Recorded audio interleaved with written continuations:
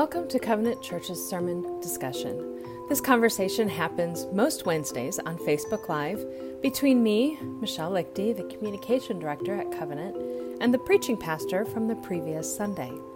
If you haven't already, I recommend listening to the sermon before listening to our discussion. Well, good afternoon. I am Michelle Lichty, and I am here today with Rob Iman. Hello, everyone. And we are back after being off a couple of weeks for the holidays. So Happy New Year. Yay. Yay. So Rob, you preached on Sunday. You started off our new sermon series for the year. Yes, I did. Unfolding Jesus.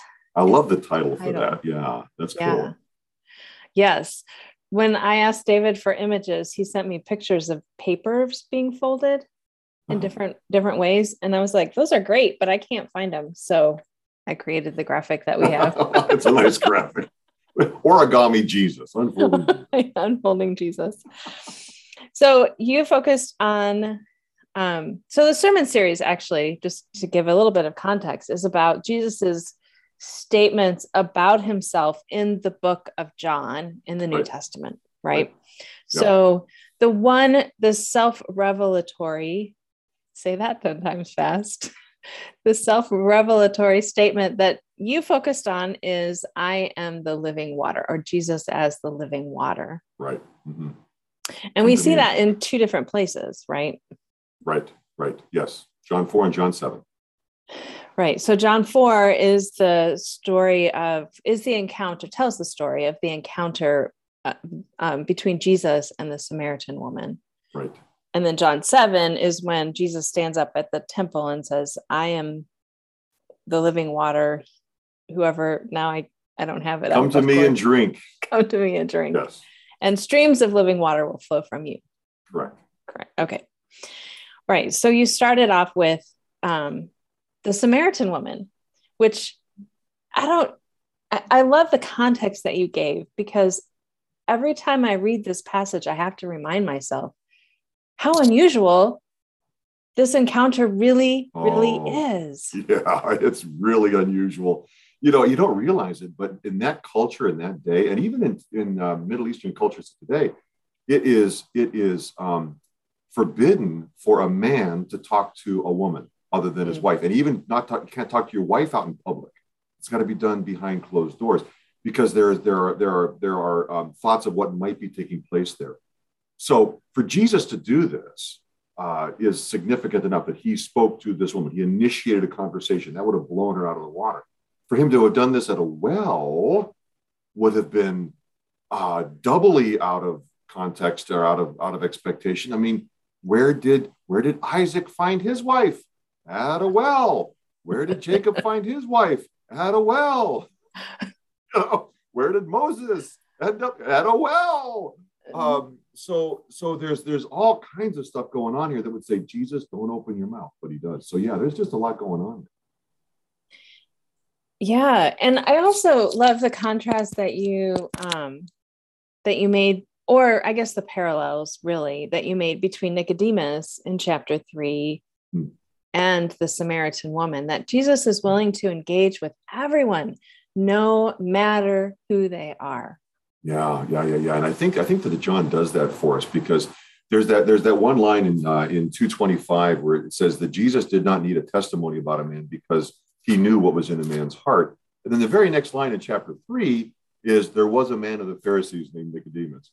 And so if you're translating from the Greek and you see man, there was a man. It automatically says Jesus knows Nicodemus's heart. And then it goes right on over to chapter 4. Jesus knows the Samaritan woman's heart as well. And that's where that fun time in verse 16, where he changes the topic. What's he doing? He's letting her know, I know what's going on inside of you, because I really am the Messiah.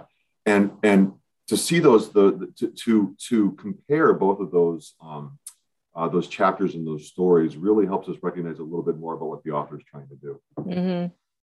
And I think, it's just so easy for us as we read scripture or listen to a sermon or are in a Bible study. It's just easy for us to take these sections in our Bible as scripture, right? Like, so at the beginning of chapter 4 in my Bible, it says Jesus talks with a Samaritan woman. Oh, yeah. You know, and then in chapter 4, there's another section at verse 27 that says the disciples rejoined Jesus.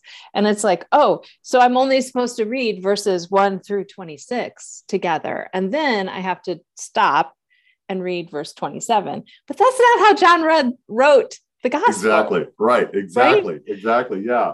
And when you can put things all together and you begin gathering more details. And as I said on Sunday, look at the details. The details are important. You know, at the Feast of Tabernacles, he stood and said in a loud voice, okay, there's something there for us to know. And so when the disciples come back and they say, they ask him why he isn't eating, because they brought the food. They went to Subway, they got the meal, you know, they got it taken care of. And he's just sitting there, you know, and then he says, lift up your eyes for the white with harvest. What was going on at that moment? The Samaritans were streaming out of the village and they were coming. And the disciples were so focused on why Jesus wasn't eating that they didn't look up and see the fields were white with harvest. And if you look at the few Samaritans that are around today, they wear white often with white hats when they gather. And it's like, I wonder if, anyway, but that was all connected, you know, it all comes back to the woman at the well and the water and living water and welling up, you know, to eternal life. It's like, wow. To see it in its context really helps us to understand more of what John was to do. Right. In the context of the book of John, and also in the cultural context of the fact that this is a well, the fact that Jesus is willing to share water with the Samaritan woman who is unclean. Yeah. And her vessel is unclean. Yeah. The thing she's pulling water out is unclean. Right. Right. And he says, no, it's not the person who makes it clean. I make it clean. I make people clean and I make vessels clean. I am the Messiah, basically. Well, that's what he said. I'm the one speaking to you. Is he? Really? You know, and that one thing, it was verse 24 somewhere in there, where the Father seeks worshipers who will worship him in spirit and in truth. That I find that to be just a fascinating. We're getting off the topic now about him being living water here. But well, that's okay. That's what he was doing. Jesus was seeking to find those worshipers for the Father. And this woman is concerned, it's Mount Gerizim. That's where we're supposed to worship. You Jews say it's the temple, Mount Moriah, the temple in Jerusalem. Where are we supposed to worship? That doesn't matter where. The Father is seeking people who are going to worship him in spirit and truth, not at Gerizim, not at Moriah, but wherever they may be 24/7, 365. Will you be one of those? You know, and it's just powerful. It's the living water. It's the Holy Spirit living inside of us. I got it back to the topic. Good for you. I saw that. I saw what you did there. When the Holy Spirit lives inside of us, we don't have to go to a location because the Spirit himself resides within us. And we become holy because he is here with us. And that water, that, you know, quenching the thirst, was it Craig Keener saying that when we come to Christ, we get all we need spiritually. Every bit, you know, Ephesians, every spiritual blessing has been given us in the heavenly places in Christ, you know. Every one of them? Yeah, every one of them. Our life is now hidden with Christ in God.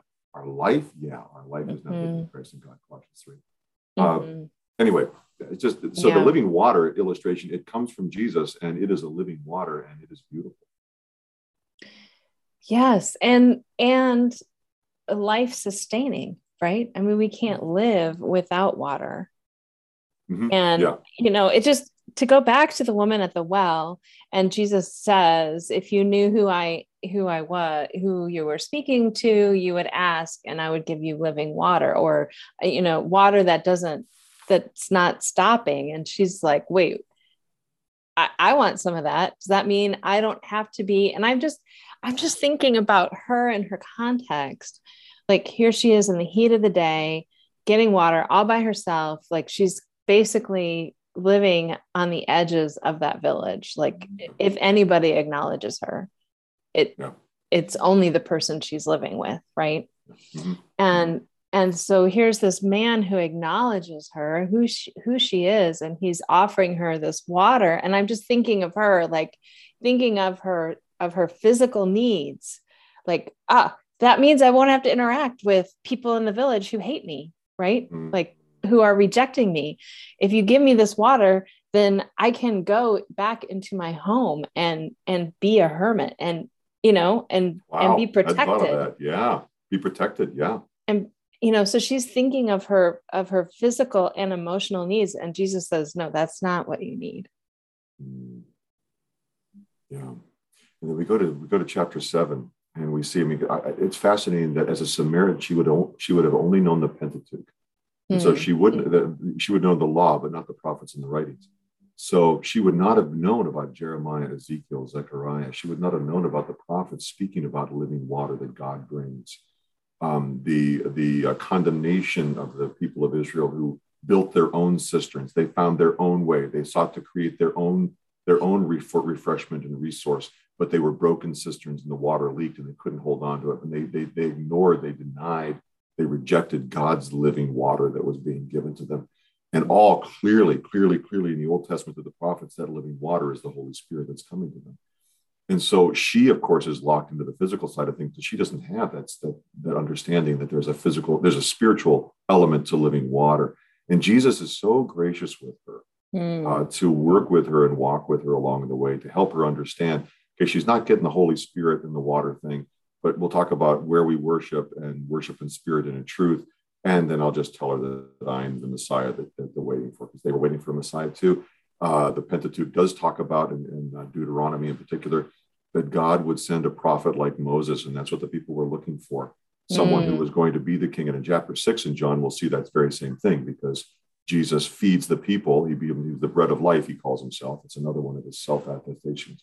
But he feeds the people bread in the wilderness, just like Moses did. And the people conclude, he must be the prophet like Moses, who was said to come. So both Jews and Samaritans were looking for the prophet like Moses. They were looking for the Messiah. They were looking for the king who was going to come and lead them in the way that they were led before. And so the woman is locked into that framework, and Jesus is leading her into the idea that there is something more going on here. The Spirit is the living water. And how do you do that with someone who hasn't had that background? Well, Jesus is taking her through a different door. Yeah. And as you were talking about, she's locked into the Pentateuch and she doesn't have the context. And it just made me think about him leading her through a different door. He does the same for us, right? Yeah. Because we are a product of our culture. And God's culture, to put air quotes around it, but God's way is not the Western way. It's not the Eastern way. It's not, the American way. It's not the Canadian way. It's not the Russian way. It's not any way that is recognizable to any culture on this earth. Yeah. I'm really glad you brought that up, Michelle. It's he will meet us wherever we might be and however we might be. And he builds bridges to our cultures. And I know I was talking with somebody about, the younger generation. Now listen to me, younger generation. I won't say names, but there are certain people in my family who just spend their life on their phone and just checking things out and doing things on that phone. And it's like, I just don't get that. But Jesus gets it, and Jesus meets people where they are, whether they are a Samaritan woman at a well who doesn't understand what the living water means, or whether it's a young adult staring at the phone who has been so enculturated by Western culture that they are oblivious of the cultural implications of the Feast of Tabernacles. We don't need that to come to Christ. It's helpful, it's beautiful to see it, and it brings an impact. But Jesus doesn't need that to reach us. He'll find a way. He'll find a doorway that meets us. Yes, he will. Don Richardson wrote a book called Eternity in Their Hearts years and years ago. Maybe 1960s, 1970s, something like that. And he talked about God building bridges to different cultures. and how those bridges are automatically, that by God's design and his sovereignty, he has built bridges into each culture in this world, a bridge that allows people to understand the gospel in a clear way. And he, as a missionary, he talked about the different unreached peoples groups that he has seen and he's heard of. And he talked about the different bridges that have been found therein. And it just made me think about how Samaritan woman, there's a bridge. Me, there was a bridge. You, there's a bridge. Right. The person who is just seems like unreachable because of their cultural background or whatever group they've gotten involved with, there's a bridge. God's already placed there for us. Yeah. Yeah, that's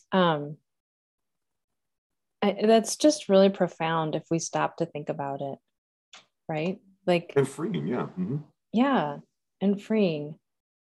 I was reading a devotion this morning about Jesus coming to earth as a baby, and the person writing the devotion was referencing Philippians 2, where it talks about Jesus, who was a very nature God, did not consider equality with God to be grasped, and emptied himself, or made himself nothing, and came to earth. And he talked about the spiritual weight, like gravity, physical. We deal with physical gravity. We live in physical gravity, like we hardly notice it. And he said, he was saying, I'm wondering if it seems like Jesus would have a spiritual gravity, like force, that he needed to empty himself of that in order to come to earth, so that we could approach him. Otherwise, he would be too brilliant or too weighty, like that we would be sucked in or scorched like the sun, right? Like either the sun or the black hole. And I was like, I've been mesmerized by that idea all day, like just thinking about it, and reminded of the phrase, and I can't pull up the scripture, but the weight of his glory. And, just the fact that he would do that he would empty himself of that kind of gravity or force, would just to be, in order to be approachable, is mysterious, isn't it? It is. It's mysterious, and it just makes me want to worship. Veiled in flesh. Veiled in flesh. You think about the Mount of Transfiguration and how he unveiled for a moment and what happened therein. You think about after the resurrection and what he was able to do. I never thought about the spiritual gravity before, Michelle. That's really cool. I mean, he is so much different than us. He is so, my ways are not your ways. There was something else I was thinking of just now that just stuns me. Oh, so when the disciples said in John 6, after about 5,000 people walk away from Jesus, they said, right. Lord, and he says, what are you going to lead me to? And Peter says, where else can we go, Lord? You have the words of eternal life. That's the kind of conviction that I want to see grow in my own life. That's the kind of conviction that I'm hoping this sermon series is going to bring in all of us. I can tell you the person that's blessed most deeply is the one who's given the sermon. My time with Jesus as living water, my time in the cultural context of understanding Samaritans and Jewish relationship and the Feast of Tabernacles, my imagination of watching an entire courtyard, huge courtyard of people seated, and the silence as the water is being poured out and the scriptures have been read. And then suddenly one lone figure stands up amidst thousands and shouts at a loud voice. Everybody can look at, that's the Nazarene who's speaking now. And says at a loud voice, the very words you have been speaking and singing and listening to and praying about have been fulfilled in me right now in your presence. It's like, whoa, just what you're saying, the gravity, the power. Where else can we go? This is real. This is not made up. John didn't say, how can I deify this Jesus? No, John says, I got to make sure these stories are told. because the other three gospels that are out there, and I believe there was a Hebrew gospel as well. It's very clear there was one. I'd love to find that someday. But that John wanted to make sure that the stories that had not yet been told had been told, and so the beloved disciple put them down. Yeah. But I just that, you know, the unfolding Jesus, the self-revelatory statements of Christ, I pray that it opens my eyes more so to who he is. It's like, wow, powerful stuff. Yeah. And, you know, I'm trying to remember when it was, what the context was, but I've just been thinking a lot about our conversation that we had, I don't know, probably a year ago or more, about, or maybe it was last year, about God's love. And what I'm remembering is I said something about, you know, there's something about, you know, God uses our anger in order for us to act. And you said, no, like we need to act out of love and be living in God's love. And I've been reading a series for a middle grade series about, it's a science fiction series, but it's been focused on fear and love, like the conflict, and that there really is no conflict between fear and love, because perfect love casts out fear. And so I've just been marinating in that idea as well. And so it's like when I'm thinking about this living water and God and Jesus' love, and how he provides so deeply, like if we drink of that water, then we won't just know God's love in our heads, we will also know God's love in our hearts in a way that is transformational. Experience it, because that is what changes us. Yeah, we can know it. Yeah, we can have an act of the will, but it's the experience of God's love in the midst of whatever we're going through that makes the difference. Living water is a picture that welling up to eternal life. You know, you got this well that's 100 feet deep.